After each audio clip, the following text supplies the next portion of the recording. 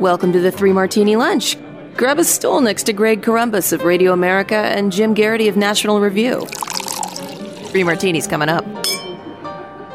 Hey, thanks for being here. It's the Wednesday edition of the Three Martini Lunch, and we are still dishing out our highly prestigious Three Martini Lunch Awards for the year 2020. If you were with us yesterday, we went through the best idea, worst idea, and boldest tactic of 2020. And as we said at the end of yesterday's edition, Jim, today we're going to be talking about the media, meaning in this edition, we're going to look at the most overreported story, most underreported story, and the best story of 2020. We're brought to you today by the Jordan Harbinger Show. So, Jim, let's go to a category that the media knows plenty about, covering things way too much. But what was the most overreported story of 2020? So I had to double check to make sure that this event actually occurred in 2020. And I know it's tough because, this year has been a tough decade. I believe that, yes, technically we're in December, but it really feels more like the 232nd day of March. But yes, so do you believe impeachment occurred this year, Greg? And here's the thing that I think really puts it in perspective. If I went down the street and I asked the average Democrat or the average progressive, or even the average, non-democratic Trump hater, and I said, list off the 10 worst things Trump has done in the last 16 months. He'd probably say pandemic stuff. He'd probably say after election stuff, saying it was hacked, and he might, pardons. There'd be a long list. I don't know if they would get to the phone call with the Ukrainian leader that set off the entire impeachment process. I think even even Rachel Maddow would probably agree with us that the president's phone call doesn't even crack the top 10 worst things he's done this year, which kind of makes the impeachment look silly, or at least impeachment for that particular reason looks silly. This isn't entirely on the media. It was partially on the decision of House Democrats to go ahead with this, their belief that this really mattered. The signals were always very clear that Senate Republicans were never going to abandon the president. The only one who ended up supporting any of the articles of impeachment was Mitt Romney. It's interesting that occurred in January and February, and there had been some thought that maybe they weren't going to go ahead with this, and it was we kept hearing the gavel to gavel coverage on cable news, and that this is history in the making and stuff. And I don't think the impeachment is going to rank on the top 10 biggest news items of 2020. Obviously, the pandemic is front and center. Obviously, the development of the vaccine is front and center. Obviously, the economic crisis. When we go back and we think about 2020, we're not going to think about the impeachment. It is an absolute afterthought to what things are. And I think even in the history of the Trump presidency, I'm not sure that impeachment is going to be one of the more significant chapters. It's really strange. In a very strange way, the pressuring of the Ukrainian leader hoping to find dirt on Hunter Biden. Sooner or later we found there was an FBI investigation going on Hunter Biden. So obviously the president's interest in this was not as, cockamamie a belief as some might have expected. So, in the end, it's kind of been overtaken by history, overtaken by much more consequential events. But I think the hype around an impeachment effort that was always destined to fail and that never had a chance of persuading many Republicans counts as the most overreported story of 2020. No, it's a great choice because, you're right. It's almost a total afterthought at this point. But I still remember every twist and turn was just with bated breath. You had the 8 to 10 person panels on CNN. They dragged Carl Bernstein out of mothballs to tell you for the 150,000th time that Trump was worse than Watergate. And then I remember there was going to be a vote. It was the night before a vote on whether to bring witnesses before the Senate. And there were still a couple of Republicans who hadn't officially said what they were going to do. And one of them was Lamar Alexander. And Carl Bernstein on CNN comes out and says, he has a chance to be a real hero here. And there's still, I don't know what they thought was going to happen if they brought John Bolton forward or anybody else. The idea that you were going to get, do you need 20? I think you needed 20 Republicans to flip on this. It was just obviously never going to happen. And it was just after everything that had happened with the Russia story that turned out to be non-collusion and realized pretty quickly in the Mueller investigation, the American people, I think a lot of them just rolled their eyes on this. They could do the math in their head. It was a non-starter from the get-go, and I'm sure that very few votes in 2020 had anything to do with the impeachment of President Trump. So, Jim, my overcovered story of 2020, it could probably be summed up as anything that could be spun as bad for Trump. That's kind of how the media functions. But I'll pick one in particular, and it's coverage of COVID with two subsets on this. So think of this as a little bit of an outline.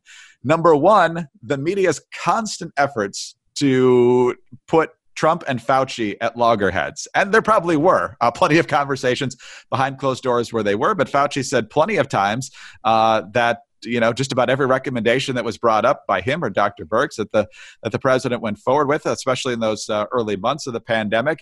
And so that ideas that they were butting heads and that Trump was about to fire Fauci just weren't true. Now, later in the year, Trump made a hint that might change if he had won re-election, but it didn't happen. And so there was so much media oxygen spun up in that.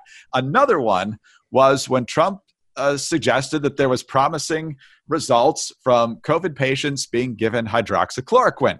Now, I'm not sure he necessarily went forward with that in the best possible way, but the media was gleefully looking for examples where it didn't work so the president could be proven wrong in their estimation. They were almost happy to see that people were not getting better with this medication because it would help advance the narrative. And as it turned out, with more nuanced study, if you did give it to people early on after infection, it was usually very, very effective. Later on, if you gave it to them after it was fairly advanced, not so much. But the idea that because Trump pushed it, it had to be demonized is definitely one of the low moments of this media environment in 2020. And another one I might just throw on the pile there is when they were horrified that Qasem Soleimani was killed, even though he was responsible for the deaths of hundreds of American forces, and somehow World War III was about to start for about 48 hours there, Jim. That didn't happen either. That's a good point, Greg, that a lot of our over-reported stories were over-reported and then they disappeared. Yes. And if there are no lasting impacts, then there's a good chance that maybe it was over-reported. Exactly. So you got to think about these things. And the media just likes to just jump in there and figure out how their narrative can be advanced. And this was a year where you really needed to put that stuff aside. I mean, it was going to be part of the campaign, but when you got a pandemic, it doesn't need to be politicized. And a lot of different people politicized it, but I think the media politicized it more than anyone. So you need to think clearly, and that's where the Jordan Harbinger Show can also help you out.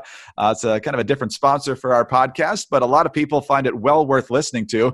Apple named the Jordan Harbinger Show one of its best in 2018. And quite simply, it's aimed at making you a better informed, more critical thinker, so you can get a sense of how the world actually works and come to your own conclusions about what's happening even inside your own brain, something the media oftentimes, way too often, doesn't want you to actually do.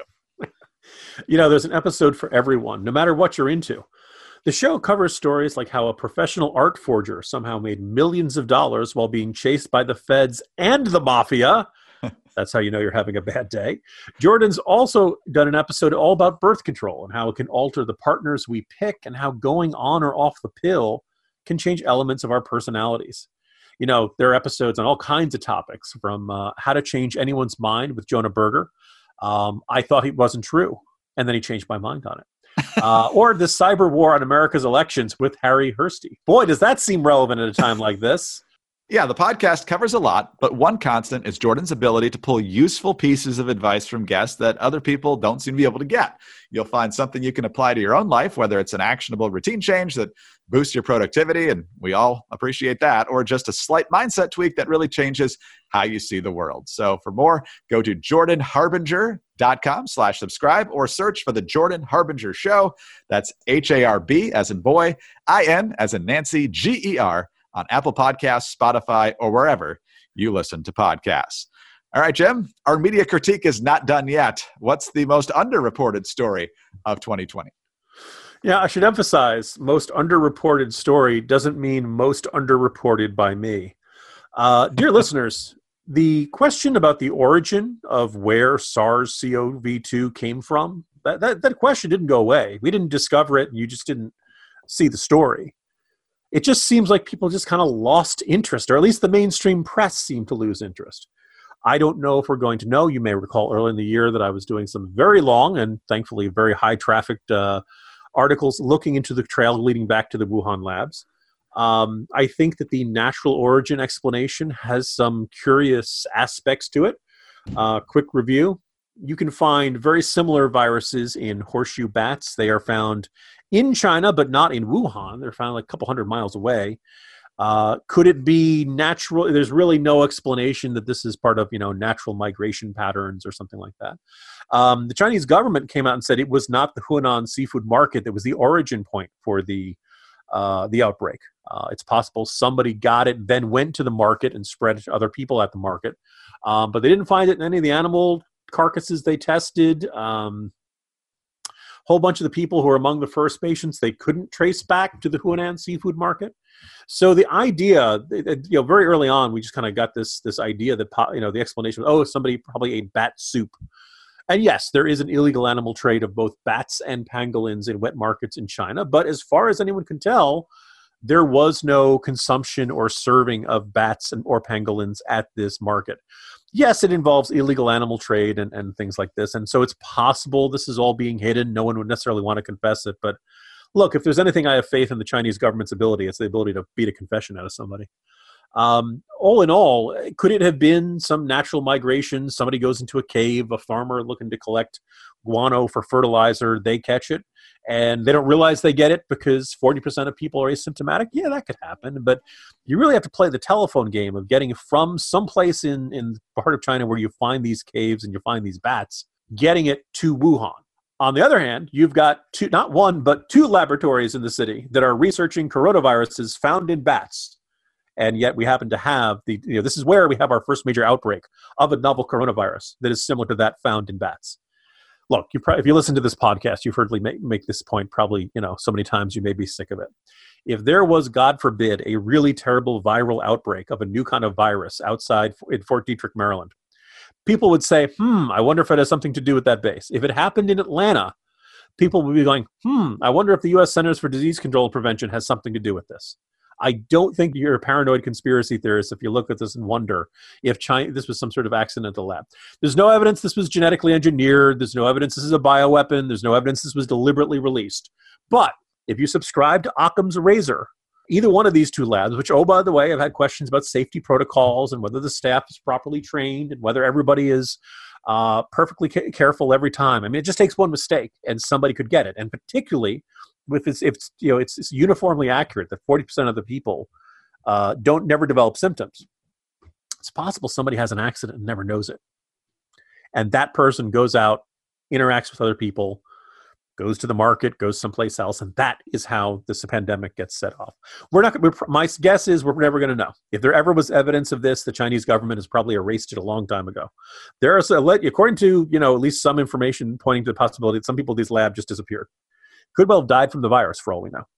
But there's, this is a theory that has never really been given the full assessment that I think it deserves. It got prematurely dismissed. A lot of people went with this really implausible and frustrating argument that the Chinese labs are just too professional to ever have an accident like this. Folks, the original SARS was accidentally released from the Beijing Center for Disease Control back in the 2000s twice. Right. You have bad accidents at the CDC in Atlanta. You have bad accidents at the Russian labs. Look, labs are staffed by human beings. Human beings are going to make mistakes. They do their very best and they try to follow safety protocols all the time, but people are going to make mistakes. So I'm open to that possibility. And as 2020 turns into 2021, I find it mind-boggling that there has not been a thorough. Good news, the World Health Organization put its investigation team together last month. They're right on it. Let me tell you, Greg, November. And of course, I'm sure they'll get full cooperation from the Chinese, and I'm sure they'll be, asking tough questions, yada, yada, yada.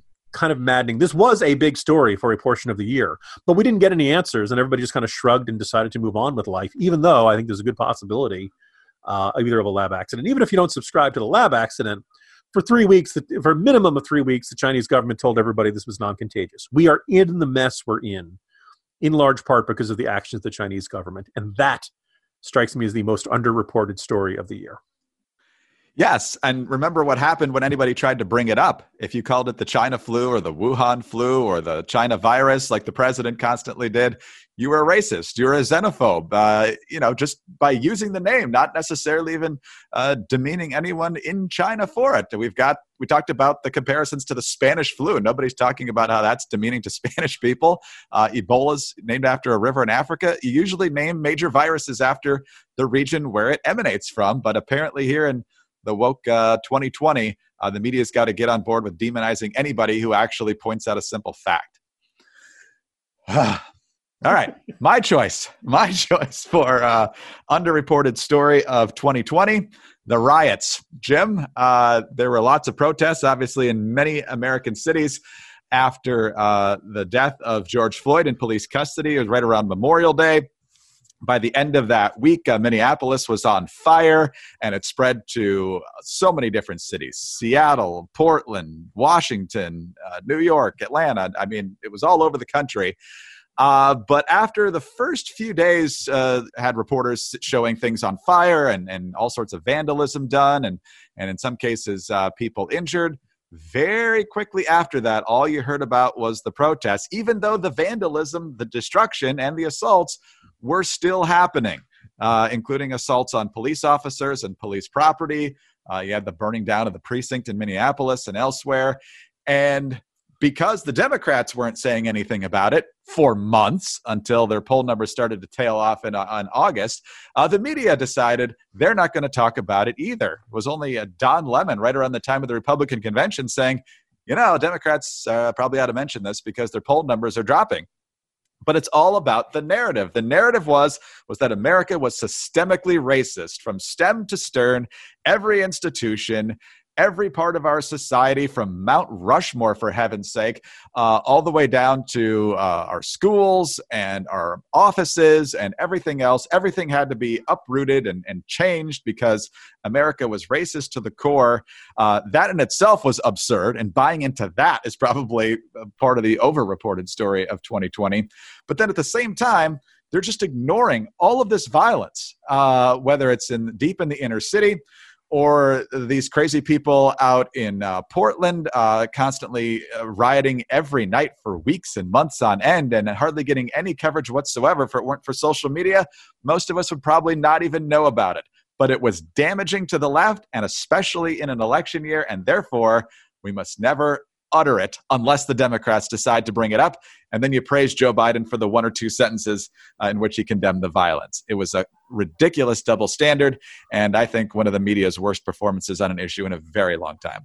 Greg, this is a rare moment of disagreement, but I am offended and horrified by the broad brush you are painting these events with. I paid attention to the news this year, and I was thoroughly assured, Greg, that these were mostly peaceful riots. Hey guys, it's Mock and Daisy from the Chicks on the Right, and we're excited to tell you about our podcast, the Mock and Daisy Common Sense Cast. If you've been stressed lately with the information overload on social media or just don't feel like anything in the news makes sense anymore, don't worry, because we're here to clear things up. Every week, we discuss topics like cancel culture, national crisis, what's happening to our new generations, and if you're just plain tired of people trying to tell you what to do or how to live your life, we tackle that too. Find out more by going to our website, chicksontheright.com, or start listening on the Apple Podcast app, Spotify, or your favorite podcast app. Don't forget to leave a comment or review and subscribe. All right, Jim, what is the best story? There had to be something. What's the best story of 2020? Yeah, so in many ways, I was tempted to say, Greg, this is such a miserable year that they didn't have a best story or a good story. But I kind of feel like the story of 2020 is the year 2020. And this was a story in which our country and really our world was tested in a way that is really unlike anything from recent memory. It's different from, the Great Recession was bad, but it's different. 9/11 was very bad, but that was different. The struggle of the Cold War, Cuban Missile Crisis, we've been through a lot of hard times and a lot of challenges in our country, but this one was different on its scale and how it touched the lives of just about everybody. And it's also the irony of how much they kind of were interrelated. I mean, you look at, people guys say, what was bad about 2020? People are going to say, well, there was a pandemic. And because of the pandemic, there was an economic crash. And the poor state of the economy and the lockdowns that was undoubtedly a factor in the riots and the arsoning and the unrest we saw. And I don't know how that ties in, but this is also a year in which we had murder hornets and Adam Gase. So one disaster atop another in this country. And if you're looking for like the best story, I think the fact is that we have been through this giant testing. And as of the time of this recording, the Republic is still standing. We've lost some people. We have been challenged. We've been through hard times. But the country endures. The country goes on. Democracy is intact. The Constitution is intact. We probably like a bunch of the people we have in office, and we probably don't like a bunch of the people we have in office. If you're like us, you probably feel pretty good about the state of the Supreme Court right now. We're a flawed country. We're a flawed society. We got some big problems about it. There's no two ways about that. But this year threw about as many difficult and varied challenges as any other time in our history. And we got through it. Maybe we didn't get through it with flying colors. Maybe we went through a lot of people who did not respond by bringing out their best. There was a lot of opportunism this year. There were a lot of people who were eager to take advantage of the divisions, take advantage of their powers of office, take advantage of bad situations happening to others. Greg, if I live to be 100, I will never want to hear again "in these trying times" at the start of any commercial ever again. But if you're listening to this podcast, you got through the year. And I think you should feel good about this. And I feel like we as a country, for all of our challenges, for all of our problems, for all the times we stumbled, we got through something that tested us and this could have turned out much, much worse. And it didn't, because of what was right about America. So to me, that's the best story of the year is that we've gotten through 2020, and the future hopefully brings something brighter and cheerier and better for all of us. Jim, that's a very optimistic note to end this particular section with. Mine is largely in agreement with that, but probably more on a micro level, because one of the things, and just to kind of keep this in the media bashing zone that we've been in all day, is that no matter what the issue is, and it's, they always framed it with Trump as the villain, at least in most cases, if they could find any sort of angle to do that, even if it didn't really relate to Trump. It was always pitting one side against the other. That's what the left does. That's what the media loves to do. You got to pit group against group, and it gets really annoying. But when you live in the real world and you don't just stare at Twitter all day or watch cable news, but you actually spend time with your neighbors, you realize that the image that's happening in the media is often not true. I live on a street where I know for sure the people across the street from me, the people down the street from me, they have very different political views than I do. We don't talk about politics a ton, but in a situation like this, especially in cases where they have kids, you have kids, and you're trying to figure out how lockdown's going to work, and you kind of need that one or two other families that you can get together with, letting the kids play outside together, grabbing stuff at the store for each other, just being there and thinking about other ways you can help people, whether it's in your immediate neighborhood or beyond. We saw a lot of that this year. It doesn't make headlines. And it's always the people fighting over whether you're going to wear a mask or whatever else the political fight of the day is. And those things matter, or at least a lot of them matter. Some of them don't. Most Twitter fights don't. But a lot of things that come up in a presidential campaign have enormous consequence, and they can't be ignored. But also, you have a life to live, and you see it in your neighborhood, you see it in your family, and there are people, regardless of their political persuasion, even if they know what it is, they're going to be there for you because you have a personal relationship with them, and your relationship is not based on who you voted for or what particular position you hold. And that's what we need to remember. Politics used to be this thing that people paid attention to, not 24/7, but when the big moments mattered, and then you obviously went to go vote, and then you kind of went back to your life and hoped that the people you voted for actually did their jobs, and when they don't, then you need to get more involved. But the reminder that the world is not as it appears in media or social media, I think, was a big and good story this year. Well put, Greg. Well put. All right, media, consider yourselves flunked this year. We'll see if you can do any better in 2021. Jim, tomorrow, the final installment, Person of the Year, Turncoat of the Year, and our fearless predictions for 2021. Because, of course, after this last year, it's obvious. We know exactly what's coming next year, right? Look, it was a rebuilding year for media credibility, Greg. kind of like a rebuilding year for the Jets. It seems like they seem to stack up a lot of these. Yeah, every year kind kind of looks more the same, only worse. But maybe they'll turn it around. Next year, of course, they won't have much criticism of the administration. So except for the first 20 days. Yeah. And then we'll go from there. So Jim, have a great day. We'll see you tomorrow. See you tomorrow, Greg. Jim Garrity, National Review. I'm Greg Corombos, Radio America. Thanks for being with us today. Be sure to subscribe to the Three Martini Lunch podcast. Also, we are very grateful for those 5-star ratings and those kind reviews. You can get us on those home devices. All you have to say is play Three Martini Lunch podcast. Don't forget about the Jordan Harbinger Show as well. Have a great day and join us Thursday for the next Three Martini Lunch. Hi, it's Dana Lash, host of The Dana Show. Every day, I'm here to keep you up to speed on the most important stories and info that you need to know in your very busy life. And if you're always on the go and you want to stay connected, just download our daily podcast and take it with you. It's a great way to get up to speed on what you need to know and what legacy media may not be telling you. Visit danaradio.com and click on the podcast link or subscribe at iTunes, Spotify, or wherever you get your favorite podcasts.